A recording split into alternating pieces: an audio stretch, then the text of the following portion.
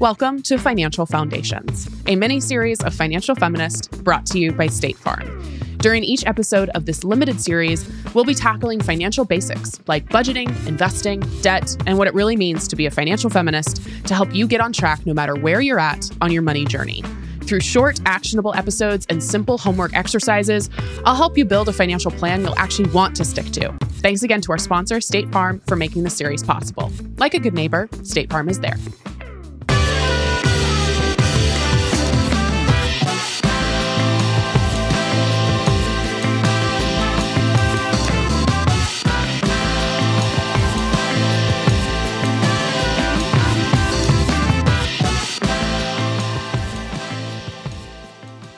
Financial Feminists, welcome back to another episode of Financial Foundations, brought to you by our friends at State Farm. This is episode 4. Welcome to episode 4. So if you haven't caught up on episodes 1 through 3, do yourself a favor, go ahead back to the previous episodes and make sure you've done some of the homework and the prep for this episode. We are doing them in chronological order. The rest of Financial Feminist is a choose your own adventure. This is not a choose your own adventure. This is a fun adventure, but we're telling you exactly where to go. This is a Monopoly board. You know exactly where you're going, baby. So if you haven't listened to episodes 1 through 3, go listen to those. Those are the precursors for episode 4 in order for you to get the most bang for your buck. No pun intended. All right, let's talk about debt. In episode 3, we talked about debt, getting out of it, but also how debt can be helpful and how it's inevitable that you will have to interact with parts of debt at some point, especially if you're hoping to build credit, hoping to progress financially, hoping to literally just level up in your life, right? As we mentioned in the previous episode, the average person has to take on debt at some point in their life. Maybe that's debt to get a bachelor's degree. Maybe that's debt to get a car or to buy a house or to get a master's degree or to start a business. So if you have debt, it's not a bad thing, but there are ways to pay it off, right? So we talked about that previous episode. In today's episode, we are diving into one of the most popular credit building tools, credit cards. Yes, credit cards. We're going to talk about how you can effectively use credit cards, not to just build a healthy credit score, but also get free shit. We love free shit. How to take advantage of perks and even security measures associated with credit cards. Now, first of all, credit cards sometimes get a bad rep by folks like Dave Ramsey. You are told that credit cards are terrible and that you shouldn't use them and that they're a slippery slope. Here's the deal. 1, yes, they are a slippery slope, but they're also great tools. I mentioned in my book, Financial Feminist, that credit cards are just like any other tool, like a knife. Yes, a knife can cut you if used wrong, right? If you slip and you make a mistake, your knife can cut you 100%. But your knife can also chop up veggies for you and make a delicious veggie stir fry, right? Credit cards are just that. They're tools. And we need to make sure to use them responsibly. Responsibly means that you are paying off your balance on time and in full. What does that mean? If you put $1,000 on a credit card and your credit card statement is due on the 15th of every month, that means you are sending $1,000 by the 15th of the month. You are not sending in $750. You're not sending $200. You're also not sending it in on the 17th or the 20th. You are sending it in on the day it's due or before the day it's due and in the full amount. What happens if we don't? If we don't, 1, you might get charged late fees because you're turning your bill in late. And if you don't pay your full bill, if you don't pay your full balance, even when your credit card company says, oh, you can pay $200 even if you put $1,000 on, if you only pay $200, they are then going to charge you interest. And that puts you in credit card debt. So it's okay if you're not ready to get a credit card right now. That is okay. I personally got my first credit card when I was 18 because I knew how to use it responsibly. I had parents to teach me. Responsible credit use, meaning you're paying your bills on time and in full, is one of the easiest ways to boost your credit score, as well as to get free perks. Let's do a brief breakdown of credit factors and why this is important. What makes up a credit score? First, credit scores are defined as what I lovingly call your adult GPA. It's the measure of how responsible you are with money. Now, is the credit system kind of BS? Yes. Is it the best tool we have for actually leveling up our lives and leveling up our money? Yeah, it's one of the best.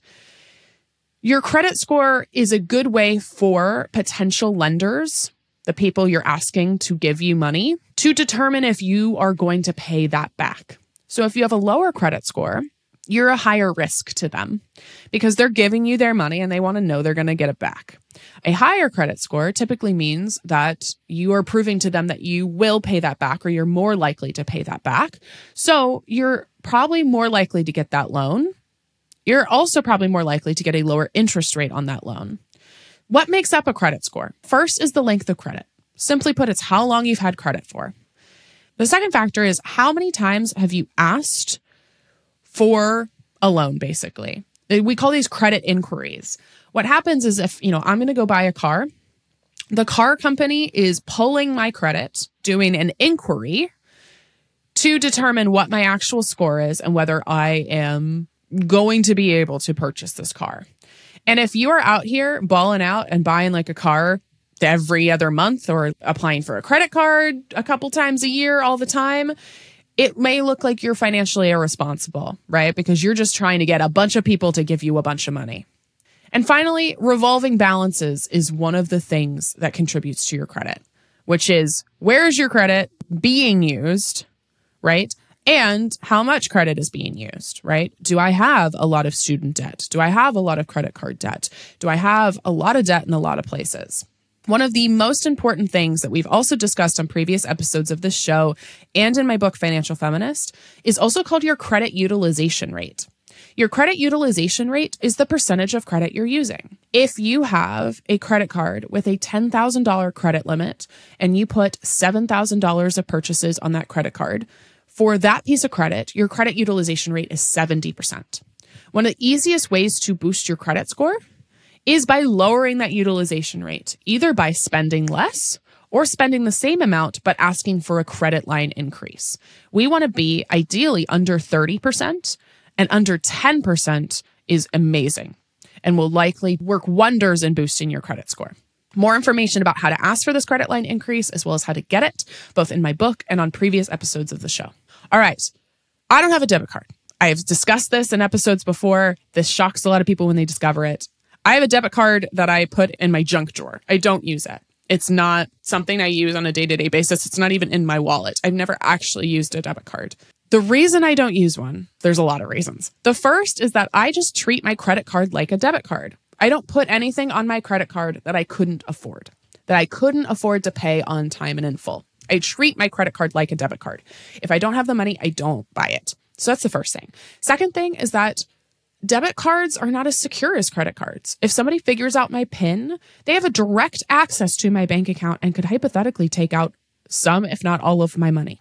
Credit cards, if there is a fraudulent transaction, if there's a double charge, if something happens, literally that is a two-step process through my credit card company's website. That is a two-step process to get that flagged and removed. And I love getting free shit. I think we all like getting free stuff. I have talked again on the show before about how this summer, my partner and I flew to Europe in lie-down flat seats completely on credit card points. And for half of our 3-week trip to Europe, I used credit card points for hotels. I got about $15,000, maybe more than that, $20,000 of free travel this year, just using my credit card points. I flew to New Zealand last year with Christine, used my points. I get TSA PreCheck. I get Clear when I go through the airport. I get lounge access at the airport. And let me tell you, there is nothing that makes you feel like John Mulaney, like this is the height of luxury. There is nothing better than an airport lounge, truly, to make you feel just fancy and lovely. I get travel credit. I get free subscriptions to things. I ordered poke on DoorDash last night, and my DoorDash, what is it? Plus, what is their subscription? I don't know. That's free. So there are so many perks and benefits and points to using credit cards. And if you use them responsibly, which you have to use them responsibly, let me be clear, you can use it exactly like a debit card. That's what I do. That's what I learned from my parents. That's what I've done my entire life. And I am rolling in free stuff, and we love it. We love to see it. How do I choose a first credit card? Maybe I am in my late teens. Maybe I'm in my early 20s. Maybe I just haven't had a credit card and I am not that young anymore.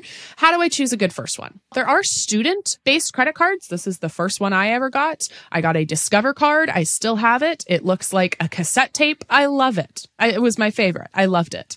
That was the only credit card I could get when I was 18 because I didn't have credit and because I was still pretty young. I was just starting to build my credit. So there are student cards that you can get access to. There are also secured credit cards. If you are a person who has not had a good relationship with credit cards in the past, there are these kind of hybrid cards between a debit card and a credit card that can help you build credit, but they act more like a debit card. You also, depending on how old you are, depending on your credit score, you might qualify for one of these more traditional cards. A good general card, if you're wondering what credit card to get, is just a general cashback card. That is a great first or second credit card. And if you're feeling overwhelmed by the options, look for the one that gives you cash back on everything. You're looking for a 1.5% cash back. All of these that I just mentioned, student credit cards, as well as the general cashback card, we have our recommendations linked on our website. You can go to herfirst100k.com/tools to see what we recommend. You can also see the travel cards I use to get my free travel rewards. All right. How do we use a credit card without going into debt? Like I said before, we only buy what we can afford. Meaning, if I couldn't pay for it in cash, I don't put it on the credit card. I only buy what I can afford. And I pay it off in full every month. I don't just do the minimum balance payment. I do the full payment, which means, again, if I put $1,000 on a credit card, I am paying $1,000. Let's talk about some intermediate credit card hacks. One, you might be asking yourself, if you know a little bit more about credit cards, is an annual fee worth it? We see this with these bigger credit cards. Again, these travel rewards credit cards that sometimes they're charging you, anywhere from $75 to $600, $700 for an annual fee. I want to debunk this hard. People think annual fees are bad. If you use the card and get all of the perks and the benefits of the card, annual fees are not necessarily a bad thing. I have a travel credit card that is nearly a $700 annual fee, yet I get literally hundreds of dollars in perks and benefits to the point where literally at the end of the year, it adds up to way more than the annual fee. So you just have to figure out if it's worth it for you. It is 100% worth it for me because I end up getting more perks and more benefits in terms of cost than what I'm paying in that annual fee. So just because a card has an annual fee, don't necessarily scoff at it or don't look at it if you know you would get a lot of benefit from it. However, again, if you're confused about what credit card to get and this is one of your first credit cards, just a general cashback card with no annual fee is going to be great. We also have, again, linked on our website. Let's talk about points versus cashback, right? I mentioned cashback, which is just literally, if it's 1.5% cashback on everything, it's exactly what it sounds like. You're getting 1.5% on every single purchase you make. Points, on the other hand, typically accrue at $1 equals 1 point. And then sometimes you might have categories that earn you more points, like 5x points on dining or 5x points on travel. And then those points can be redeemed either for statement credit, like cashback, or like I said before, what I did is I transferred them to Air France and then flew to Paris for free. So points are more flexible because they can be used for more things. They can be used for travel, like flights, hotels, rental cars. They can be used for, again, cash back on your statement. They can be used for gift cards. They have a lot more flexibility, but it also takes slightly more work because you have to figure out how to redeem them and how to redeem them in a way that's going to be financially beneficial. I also want to say that one of my favorite hacks is if you do have multiple credit cards, open them up with the same bank or the same institution. For example, if you have a Chase travel card that gives you points, like me, you can open up a second Chase card if you would like, as opposed to opening up at a different bank. So then you can pool your points. So I have both a personal and a business card, both through Chase, and that way I can pool points so I can get more free shit. So that's another helpful hack is, rather than potentially open up a bunch of credit cards at a bunch of financial institutions, if you can consolidate and think strategically about where you open them up, that will probably be better for you. A couple common myths or mistakes that we see when it comes to handling credit cards. One, I need you to know that you are not building credit if you are an authorized user. If you are an authorized user on a parent's card, or what happens all the time, a spouse's card, you are not building your own credit, you are building their credit. Again, we've discussed this before in previous episodes, but if you are a woman typically married to a man, that man is getting all of the benefits of your smart decision making, and you are getting none of them. And if you try to apply for something like your own credit card or your own apartment, but you don't have credit, you've been building somebody else's, that's not going to be great for you. So rather than being an authorized user, you can co-own credit cards. You can both be users on the cards rather than you being on the account, but being an authorized user. 2, one of the myths we hear all the time is that you need to keep a balance on your credit card to boost your credit score. That is not true. We've debunked that many a time. That just puts you in debt. You don't need to maintain a balance, and you should not maintain a balance on your credit cards unless it's an absolute necessity for you, which is, again, why we've talked about in previous episodes, the importance of saving that emergency fund first. And finally, opening up several credit cards in a row is also not going to be great for you. Opening up a lot of credit cards in a short period of time is not going to do very much good to your credit score. It most likely will lower it. And store credit cards are also this other mistake and this temptation, because employees are literally told to push these cards. I have a section in chapter 4 of my book where I interviewed a former employee at Victoria's Secret, and Victoria's Secret literally, like pretty much every other retail company, gives employees a bonus if they get people to sign up for their credit cards. Now, if you sign up for a credit card at a store and you have thought through that purchase and you know you're going to use it responsibly, great. Please note, however, that they are typically not worth it because that interest rate is way higher. Retail credit cards typically have a way higher interest rate and way less perks and benefits. I personally stay away from them. It might be a good idea for you as well. Okay, let's wrap up with some homework. 1, I need you to go on over to our tools page and check out some of our favorite credit cards and our credit card resources. Again, you can go to herfirst100k.com/tools. We have the ones that I use and recommend that are actually in my wallet. So head on over to that page and do a little snooping. Number 2, I need you to check your current accounts. I need you to check what the interest rate is on these accounts, if you are carrying a balance, and if you can pay off that balance in full. As a reminder, again, month to month, we don't want to carry the balance over. We don't want to carry the balance through the due date. So if you are currently carrying a balance past the day it was due, you are in credit card debt. You are paying interest. So do everything you can to avoid that in the future and try to pay it off. We talked in the previous episode about strategies to paying off debt. The next episode, we are going to discuss investing. Very exciting. A quick homework piece for the next episode. I want you to journal about what you think investing is, any and everything you know about it, and also write down how confident you feel about managing your own investments. Any sort of narratives you've been taught about investing, any sort of things you've been believing about investing, or things that you think to be true about investing, and how confident you feel managing your own investments. And then go ahead and bring it back with you for episode 5. Thank you so much for being here.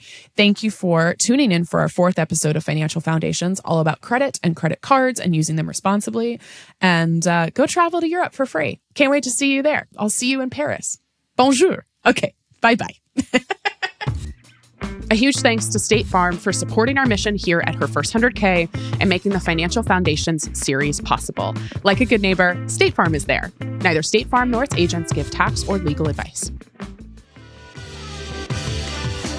Thank you for listening to Financial Feminist, a Her First 100K podcast. Financial Feminist is hosted by me, Tori Dunlap, produced by Kristen Fields, associate producer Tamisha Grant, marketing and administration by Karina Patel, Sophia Cohen, Khalil Dumas, Elizabeth McCumber, Beth Bowen, Amanda LaFew, Masha Bachmankieva, Kaylin Sprinkle, Samaya Mola-Carrillo, and Harvey Carlson. Research by Ariel Johnson, audio engineering by Alyssa Medcalf, Promotional graphics by Mary Stratton, photography by Sarah Wolf, and theme music by Jonah Cohen Sound. A huge thanks to the entire Her First 100K team and community for supporting the show. For more information about Financial Feminist, Her First 100K, our guests, and episode show notes, visit financialfeministpodcast.com.